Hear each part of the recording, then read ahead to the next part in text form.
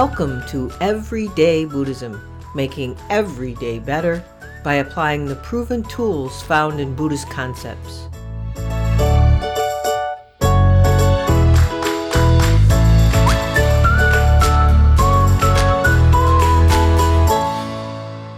Welcome to a special episode 63, a replay of episode 33, which was from Halloween 2019. I thought it'd be fun to replay a seasonal episode and release it for a Halloween weekend from someone who normally does not celebrate the holiday of Halloween. But I'm doing it for you. I hope you enjoy. Well, it's Halloween. You know, I've never really gotten into Halloween. I guess you could say I'm a Halloween Scrooge. But in the spirit of looking past the beliefs and stories I cling to and face the reality at hand, I decided to explore what I had dismissed as being silly and look at the lessons contained in the history and lore of Halloween from a Buddhist perspective. You know, looking at Halloween from a Buddhist perspective seems pretty obvious around death and ghosts and goblins and stuff, but there's got to be more to it. And I needed to like sink myself into it so that I could say, well, maybe there's something here. So I just thought I'd share with you what I discovered. So we'll start talking about that after the usual bit of podcast housekeeping and announcements. So as I shared with you in the last couple of podcast episodes, I took a big step and retired from my career coaching business. While I was still keeping my behavioral life and spiritual coaching practice. But I did the retirement from the career coaching business so that I could devote more time to this podcast, which sort of has to come in second sometimes. And also I absolutely needed to make time for my upcoming book launch and the promotional activities to follow. And also to the Everyday Sangha, which has taken off and really seems to be a great place for people to land who don't have a Sangha near them, or other ways to talk with others about, well, everyday Buddhism and other Dharma issues. So, but there's also, I figured, other initiatives that'll spring from the book and making more time for this podcast. So it's a new and exciting phase. I have a lot of ideas spinning around in my head about ways to bring all of you more everyday Buddhism stuff. It will require more energy from me and more support from you to make it work. I hope you will consider becoming a supporter to help me release more content more often and also explore other channels or platforms. To become a sponsor of this podcast and set up a recurring or one-time donation, just go to the donate tab on my website, www.everyday-buddhism.com, to be a supporter of everything Everyday Buddhism will hopefully grow to be. And don't forget, if you'd like to talk with me and others about these podcast episodes and Everyday Buddhism subjects, consider joining the Everyday Buddhism Sangha. It meets live via Zoom video conference every other week on Thursday evenings, and the details to join are on the main page of my website. Now, my book, which now has an official name, Everyday Buddhism, Real Life Teachings and Lessons for Real Change. It's getting very close, very, very close to publication. The editing is done, the cover is designed, and we're in the process of finalizing ebook and paperback book formatting. I've shared the review version with a few reviewers, and I'm waiting for the reviews to come in so we can finish packaging it all up. And I can't wait to share the result of the last 10 months of my hard work with all of you, which hopefully will be in about 2 weeks. And when I do release the book, I will announce the release in a special podcast episode offering a limited time book promotion for podcast listeners. Enough of the housekeeping. Now it's time to start talking about the topic of this episode, Halloween through an everyday Buddhism lens. As you know from listening to almost any one of these podcast episodes, seeing life as it is rather than what you want it to be is both a practice and the benefit of the practice. Benefit of the practices of awareness, acceptance, and appreciation, which are the cornerstones of the Buddha's Four Noble Truths. And it's also the structure I use for the book. So I have been reflecting on Halloween, as I said, the last few days.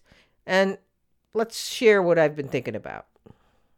I think I have a newfound appreciation for Halloween as a significant Buddhist holiday or reflection day.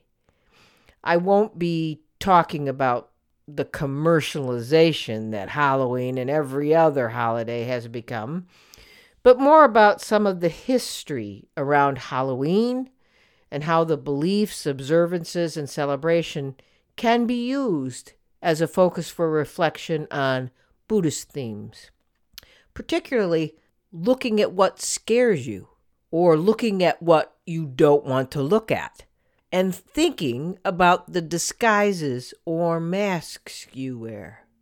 The first thing I did in preparing for this podcast was to research the origins of Halloween traditions and celebrations, some of which I sort of knew or remembered, but much of what I learned, again, maybe if I forgot, caused me to see things in a new way. You know, as is the case, as you know, every situation, everything has contributing causes and conditions that aren't always obvious to see. So, to dispel my judgment of Halloween as being a silly holiday for adults to participate in, and only a fun thing or holiday for kids to play dress up and get candy, I did a little more research and did a lot of reflection. The word Halloween derived from Hallows Evening, also known as All Halloween or All Hallows Eve, or also All Saints Eve. It's a celebration observed, of course, on October 31st, which is the eve of the Western Christian feast of All Hallows Day. It begins the 3-day observance in the Christian liturgical year of All Hallowtide, which is an observance dedicated to remembering the dead, including saints and martyrs. And by the way, that word hallows, Hallows, means an honored person, or a saint, or a holy person. Many believe, though, that Halloween did not originate as a Christian holiday, but instead was adopted and repackaged as a Christian holiday, as many Western holidays are, repackaged from ancient pagan celebrations to correspond to the Christianity the church wanted to present. In the case of Halloween, it is believed to come from the pagan sense of things, from Celtic harvest festivals. In particular, the Gaelic festival of Samhain, which is spelled Samhain, Samhain. Looking at the Celtic tradition of celebrating seasonal changes, it is firmly rooted in how they use seasons as a metaphor for the death and rebirth of a human being, which sort of makes sense, doesn't it? Halloween represented the death of the old year, and it was believed to be the time of year when the veil separating the human and ghost realms was at its thinnest. So, looking at it that way, one everyday Buddhism aspect of reflecting on Halloween is, of course, a meditation on death. And death can definitely be a thing that scares us and that we hide from and that we try to deny or escape. the thing that probably we most try to deny, escape, or hide from in all of life. Yet, it's a sure thing. Like it said, the cause of death is birth. Meditating on death is a traditional Buddhist practice. I'll review a bit about how I've already talked about this in episode 24 of this podcast called Appreciating Life Through Death Meditation.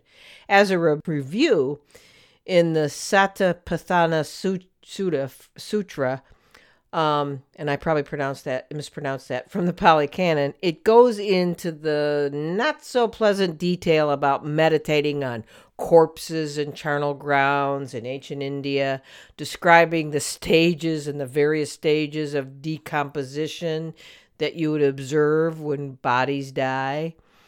The sutra describes it as, quote, a corpse thrown aside in a charnel ground, 1, 2, or 3 days dead, bloated, livid, and oozing matter, being devoured by crows, hawks, vultures, dogs, jackals, or various kinds of worms, eventually turning into bones, rotten and crumbling to dust.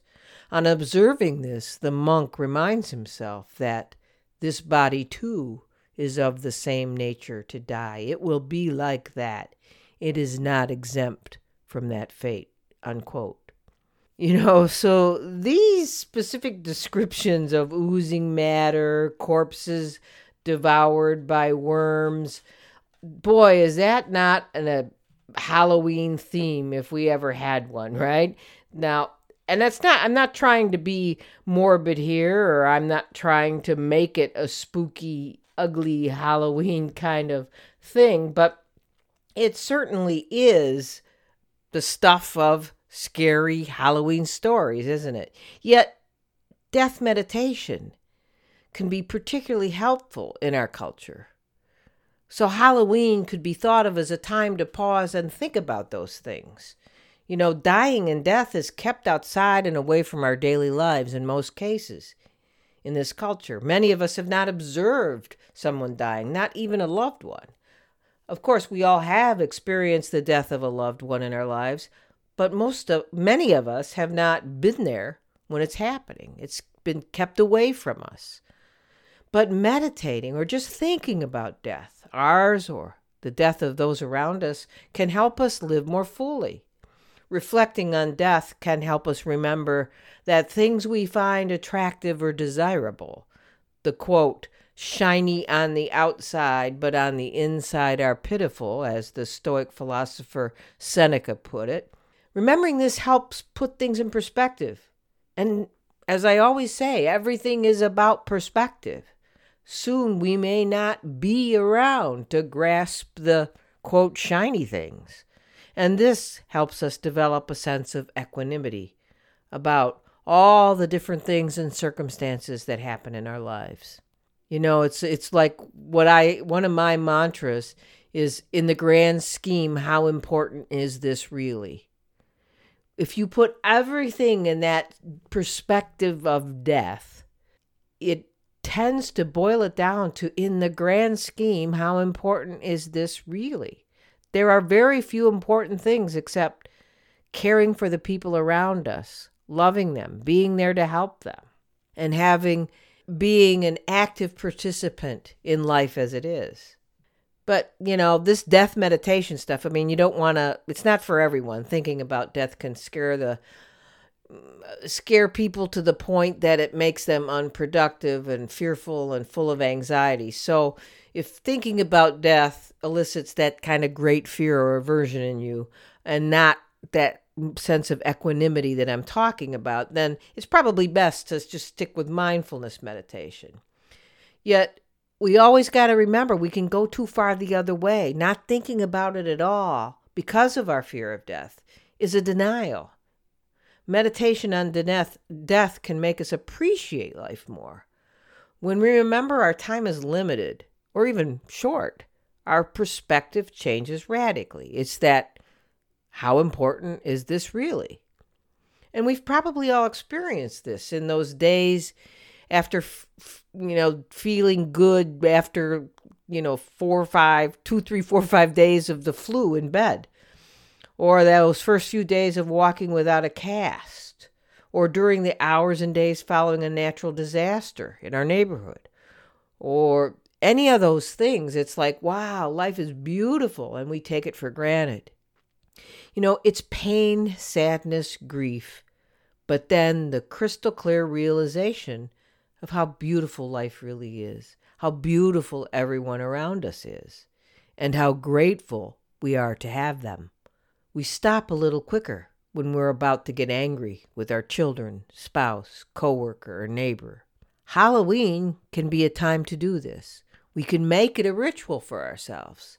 Even if we do like to participate in the costumes and masquerades and any of that stuff, if you take some time to meditate during that Halloween season as the season of death comes upon us, then we can think about death and it helps us appreciate life. But back to the Celtic tradition. Halloween, like I said, represented the death of the old year. It was believed to be that time when there was that thin veil and the ghosts were hanging out with us, or we could maybe see them. The winter solstice then was considered the time of conception for the coming year, the year to come. And on February 1st, the Celts celebrated Imbolc as the actual birth of the new year. So February 1st, Imbolc marked the halfway point between winter solstice and the spring equinox. This period between the winter solstice and the spring equinox was the time of gestation, when the new animal and plant life, although it was growing and stirring, was still hidden in the body of its mother, or in the case of vegetation in the winter and the early spring, within the body of Mother Earth. Now, the interesting Buddhist aspect of all of this ancient Celtic period of 7 weeks between Halloween and the winter solstice, corresponds to the 49 days of the Bardo, which is the Tibetan term meaning an in-between state. In the Tibetan belief system, the Bardo is considered to be the in-between existence between two lives on earth, when one's consciousness is not connected with a physical body, but one experiences a variety of phenomena or apparitions, including ghosts and demons that come from the mind or the awareness. According to these beliefs, if the mind reacts with panic, then a samsara rebirth, possibly in even unpleasant realms, is inevitable.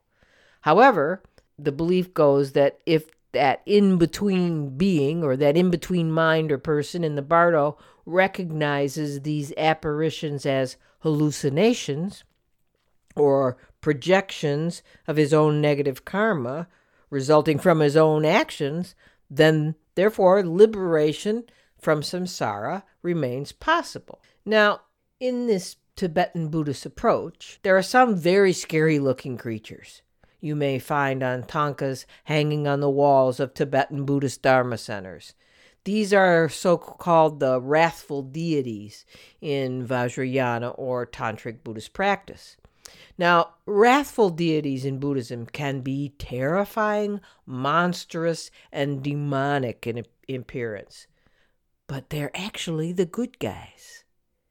People who might be casually interested in Buddhism are often puzzled and even horrified by Tantric Buddhist deities depicted as ferocious personas. And at first exposure, they might almost seem demonic. They have garlands or necklaces of human heads and multiple terrifying faces and oftentimes stepping on human forms. When Westerners first explored Tibet, they reported that Tibetans worship demons, which would make sense when first viewing these images. What else could they make of apparently horrifying forms more terrible than the actual demons of the Christian biblical hell itself? Actually, when I first encountered these images and the description of Buddhist hell realms, At first, when I was studying in books and then in my initial entry into a Tibetan Buddhist Dharma center, I too was taken back. Why in the world would a spiritual practice have you focus on these horrifying and graphic images? What kind of spirituality is that? And is this like being in the Christian hell? Oh my, it was really enough to make me want to run the other way. And actually, when I was at the Dharma Center, I witnessed many like tours of people who wanted to come and see a Tibetan Buddhist center. First, take a glimpse of these tankas, of these wrathful deities, and do a double take and look horrified. And the color would drain out of their face, and they looked as if they wanted to run the other way. But that's exactly my reaction, that what kind of spirituality is this? That was the crux of the matter for me in my understanding. This so-called spirituality we want, we crave, we grasp onto, is not what Buddhism is about. It is about seeing life as it is, seeing ourselves for who we really are, and by extension, all others for who they really are. When we see ourselves and others and life nakedly and real, it is only then that we can develop equanimity and then compassion for all, including ourselves. Until then, we're living among apparitions like those in the Bardo or those on Halloween night. So what I learned about fierce deities from my teachers are that the demonic or fierce appearance of these deities represent skillful means. The power of these tantric deity images is that they represent forces that help us transform our own shadow demons or actual demonic entities, if we believe in such a thing as real. A tantric practitioner who doesn't perceive these deities as the psychological shadow selves sees them as the embodiment of the negative karmas or emotions they help us confront and control. These protector deities help us remove obstacles out of our way as we practice. For example, there's a deity called Yamantanka. He's called the Slayer of Death. It's arguably the most ferocious of all the wrathful deities and is considered a helpful practice for people with anger or hatred issues.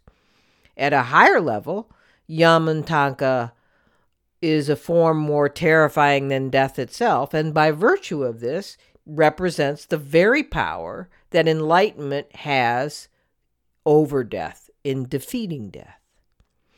Even Avalokiteshvara, the peaceful and wonderful Buddha of compassion, has his wrathful or terrible form, Mahakala, the great black one. Now, if this sounds a lot like Halloween, you're right. It seems, if we go back to the Celtic tradition of Halloween, the custom was to dress up as ghosts, demons, and scary things.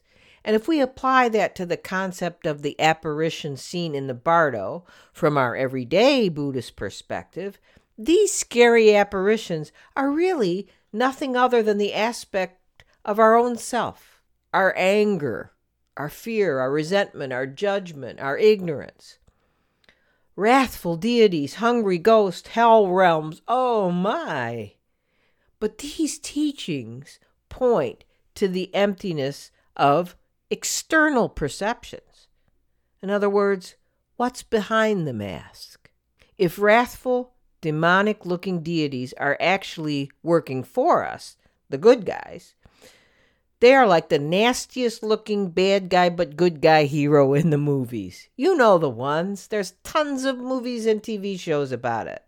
It's the one quietly working for the rights and the good of other, even though they're really kind of bad guys or scary guys. Let's face it.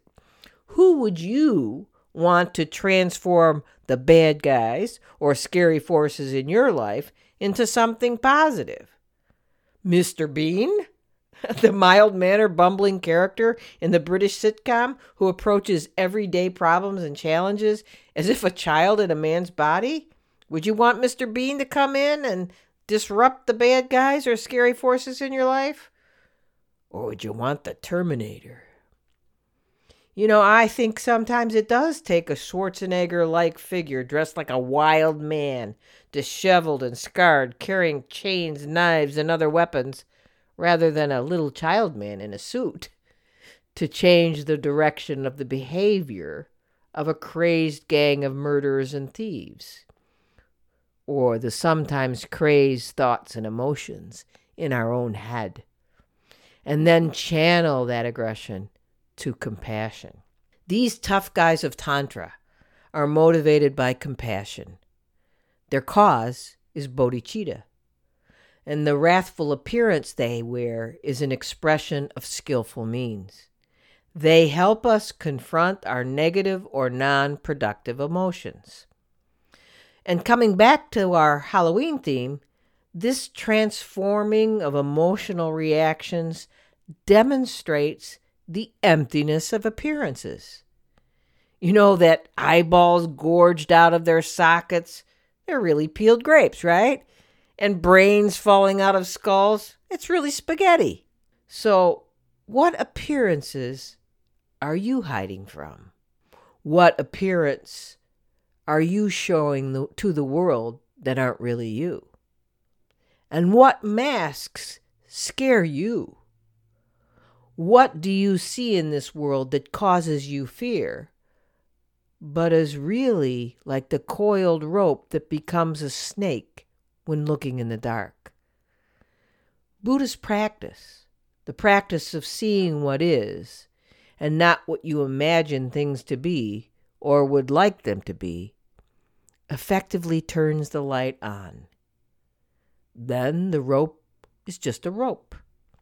And that person you dislike is really just a scared person like you. And she or he is acting out of fear. So, happy Halloween. Happy seeing things for what they are season. Boo. So thanks again for all your emails. I hope you enjoyed this fun Halloween episode. Thanks for your comments on my Facebook group. Please do, again, consider supporting the work of Everyday Buddhism through an ongoing or one-time donation at the Donate tab on the website, www.everyday-buddhism.com. And until next time, keep making your everydays better, but right now, enjoy the scary time.